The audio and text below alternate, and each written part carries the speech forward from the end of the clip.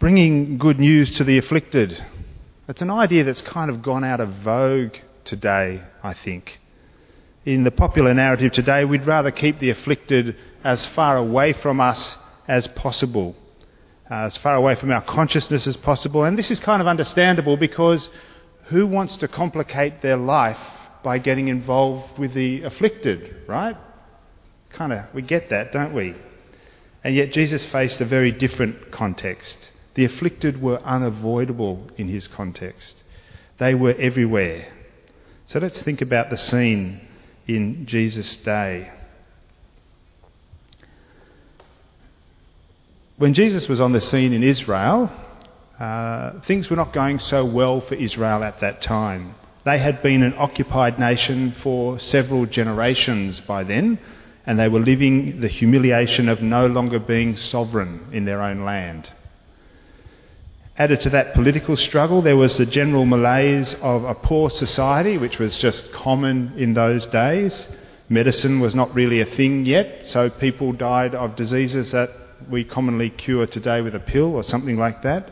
Agriculture was developed, but not quite like it is today, so food was never abundant in the way we experience. You don't just go down to a supermarket in those days and pick up what you need.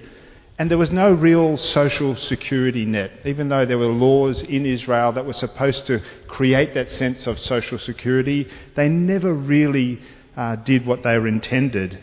And so everywhere you turned in Israel, it was unavoidable to see need. There was a lot of suffering, and the afflicted were genuinely everywhere.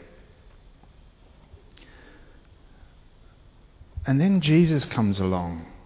And it says that he came back into Galilee full of the Spirit, which is a signifier that things were really starting to happen. People had heard about Jesus.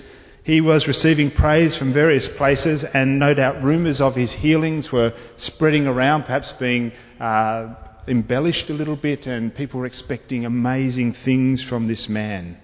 He also had this very unique take on Scripture, explaining things in a way that people hadn't heard before. And so he comes to his hometown in Nazareth, and he was invited to address the synagogue.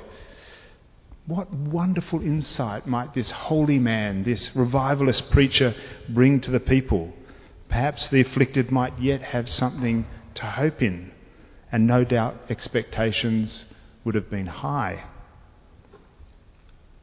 But when it comes to matters of being a prophet, hometown is not an advantage.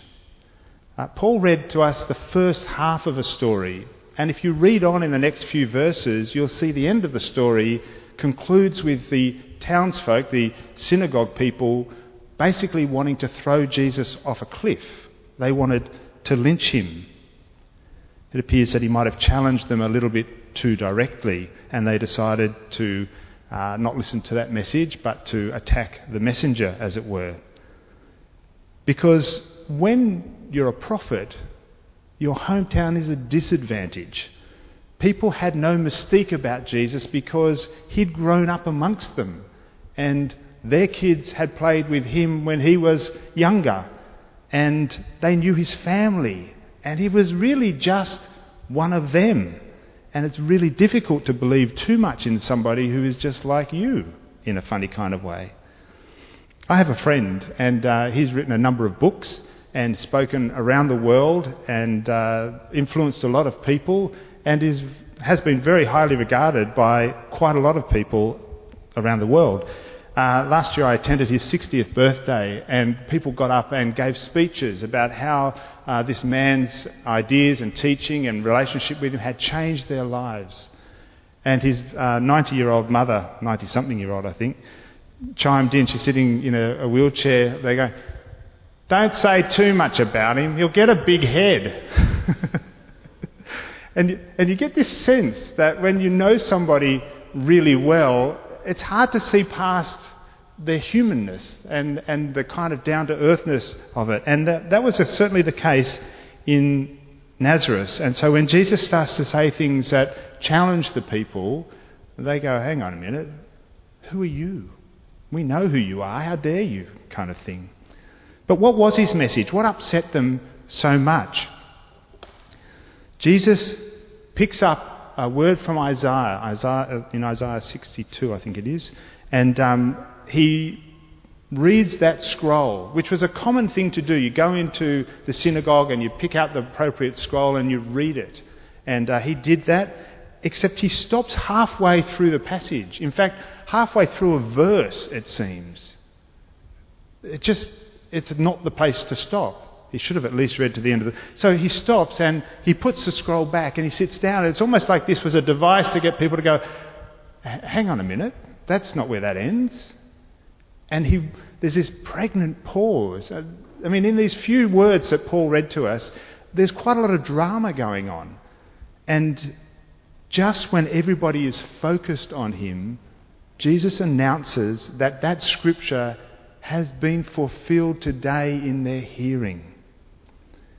And I could imagine being there going, hang on a minute, good news for the afflicted? Rome's still here, we're still captive, still lots of poverty around. What kind of good news is this for all the afflicted? What manner of release is there when there's no political relief, as it were? And sight to the blind? How's that been fulfilled in our midst? I mean, bringing sight to anyone is a marvellous thing. The main benefit, of course, goes to the one who's been blind, but it's good for the whole society in a way. And we've got people like, Fred Hollows was a pioneer, and his foundation continues to do incredible work around the world, bringing sight to blind people. Is that part of the fulfilment of Jesus' prophecy? And how did that work in his day? I mean, Jesus healed a few people and gave sight to them. Was that the full extent of what he was talking about? Or is Jesus talking about a different blindness altogether? And what about freedom for the oppressed? In Jesus' day, oppression was everywhere and obvious. The political structure was oppressive as Rome had enforced its rule and occupation on Israel, but there was structural economic oppression as well. It was a subsistence economy, and very few people were doing well, and most people were really struggling, and people found it hard. That prayer that Jesus says, "Give us this day our daily bread." It wasn't a metaphor, it was a heartfelt prayer. We just want enough to get through today. And in Jesus' day, even the religion had become oppressive. Rabbis were ruthless in their inspections of sacrificial animals, which meant pre-approved sacrifices were on sale at the temple. If you want to make sure your sacrifice is going to be approved by the rabbi, get one of our pre-approved sacrifices at a premium price, of course. And all the interactions in the temple had to be done in a particular coinage. They wouldn't use the Roman coins. They would consider that to be blasphemous or something like that. So you had to change your everyday money for temple money. And the money changers obviously took their cut. You can see why Jesus in the temple overthrew the tables of the money changers and let the animals free. He was saying, no, this system is oppressive. You're shutting people out from worship. But did Jesus change all that? How is this word fulfilled? Israel had been waiting a long time for the fulfillment of this word. It was some 400 years earlier that Isaiah had introduced these themes. Israel had returned from exile, and there was great hope that things would change then, but then they stayed in their land, but invaders came and oppressed them even while they were in their land. And you could forgive them for giving up hope after 400 years. That's how many generations? Like lots and lots of generations. You think back 400 years, well, there wasn't, European settlement in Australia 400 years ago. That's a long time. And you could excuse the people for giving up hope. And yet, when John the Baptist comes, you get a sense of how ready they are to hope. This man, he's saying marvellous things. He wasn't even doing miracles. He was just saying some stuff, and people were going out and getting baptised. And then Jesus comes on the scene, and people flocked to him. They hadn't given up hope. They were really hoping that God would bring about something remarkable. In Isaiah's day, the people thought their liberation would be found in returning to the land. In Jesus' day, people thought their liberation would be found in sending the Romans out of their land. What is the nature of the freedom that Jesus' good news brings? Certainly it has political implications, but it's so much bigger than just political. It has economic implications, but it's so much bigger than simply economics. And it has religious and theological implications, but again, it's beyond religion and beyond theology. The freedom of Jesus' good news is a freedom that emanates from the deepest part of our being and transforms everything as a consequence. I've told you a bit about my conversion story in different bits and pieces over time.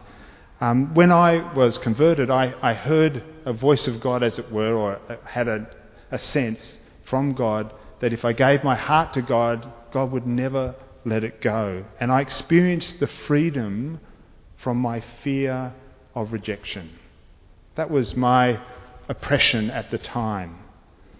And as I've gone on in my journey of life and faith, further aspects of freedom have become apparent to me. This good news continues to set me free in deeper and deeper ways. A freedom from jealousy of my neighbour. It's a wonderful thing not to be jealous of what other people have. Just to be glad they have stuff and glad of what you've got. Freedom from the need to control absolutely everything in my life. I used to be quite the control freak. And, it makes your world smaller and smaller. And if you can accept the fact that, most things are outside your control, and really accept that and just engage with what's happening, there's a deep, deep freedom in that and many other things besides. See, Jesus fulfills Isaiah's words. He brought very tangible good news to the people of his day because he spoke and demonstrated the nearness of God's kingdom. He did actually release crippled people from the captivity of their disability. He actually healed people and gave actual physical sight to blind people. And the way he was with people just gave them the sense of the freedom that would be there if everybody related to me the way this man relates to me. Is that what upset the townsfolk of Jesus' day? That he really was bringing these things? Probably not so much. I think, and if you read the passage, and it's a bit naughty of me to be preaching in part of a passage that didn't get read this morning, but that's your homework. Go home and read the few verses that follow on after what Paul read to us this morning. Jesus puts a particular spin on things as he speaks to the people, because they start to marvel at his words, and then he knows that they're thinking, so what are you going to do for us? And he makes reference to a couple of things that happened in the Old Testament. He talks about Elijah going to a widow at Zarephath during a drought, and his presence there, the prophet's presence with the widow, sustained her. And Jesus says, you know what? At the time when Isaiah did that, there were thousands of widows in Israel. But Elijah only went to one of them. So thousands of widows, Elijah only went to one of them. And Elisha, who came after Elijah, he healed Naaman the Syrian of his leprosy. And at that time, there were thousands of people in Israel who had leprosy, and Elijah only healed one of them. So what does that mean? And in that, there's a sense that God is not random. God doesn't just do whatever, whenever. There's a sense of purpose and meaning in what God's doing. If he heals one person, he does it on purpose. He's trying to say something and tell you something. God only attended these two particular cases to make a point, to say something to the people. There is intent and purpose in God's actions. And the inference there being, and there's no intent or purpose in me healing anything here today for you. And the people didn't like that at all. Because Jesus didn't perform any magic tricks, as it were, for the people. And that's what enraged the locals. How dare he come here and say those things and not perform for us and this kind of thing. They wanted Jesus to do his miracles and to impress everyone. And he dared to suggest that that wasn't on God's agenda for the day. Now, I think this is a really challenging thing in our faith journey because God doesn't do what we expect. God is God. We are not. And God will do what God will do, and sometimes it takes us time to work out what is it that God is doing. Rather than challenge our own assumptions, sometimes we'd rather challenge that God is God. We're so fixed on how we think things should work out that we would say to very God, "Get out, we'll kill you." So, how good is Jesus' good news? Often it doesn't mean what we think it means. I think of that Princess Bride line. I won't go there. It does not mean what do you think it means. Its implications are often different for each person and each situation. Some need liberation from scarcity and hunger. Yet at the same time, some need liberation from greed and indulgence. Both are liberation, but they look very different. Some suffer from exposure to the elements, but others suffer under the smothering weight of all their possessions. If you opt to participate in the good news, it will mean for you things that you could not have anticipated. The good news will challenge our deepest assumptions about what is good. What are the things that hold us captive? What do we need to be released from? Where are we blind to what God wants us to see? Where do we turn away? Where do we avert our eyes? Where do we prefer not to see? How do we participate in the dynamics of oppression in our world, either as those who are oppressed or as those who do the oppressing? I had an area of blindness for a long time that God continues to want to open for me. I have a preference to avoid confrontation. It's so deeply ingrained in me, and at the same time it's something that I wish I was free from. There's a tension within myself. So often I choose to see myself as being kind to another person when I don't want to confront them. This is my way of seeing. Well, I could have said that to them, but it would have upset them, and I didn't want to upset them. So I'm being kind. I'm not being scared. And over a period of time, God has shown me, actually, no, I'm being kind to me because I didn't want to say truth to somebody when that would have been the most helpful thing to do. God is opening my eyes to an area that I've been blind. And I think for each of us there are things that we prefer not to see. And God will open our eyes if we really want that kind of good news. And we can take responsibility for our behaviour and not blame other people, as is our want to do.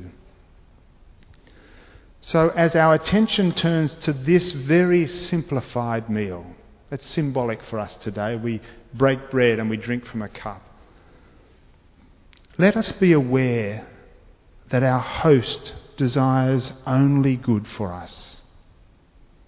But it's a good that goes beyond our own conception of good. Our host knows what's good more than we do.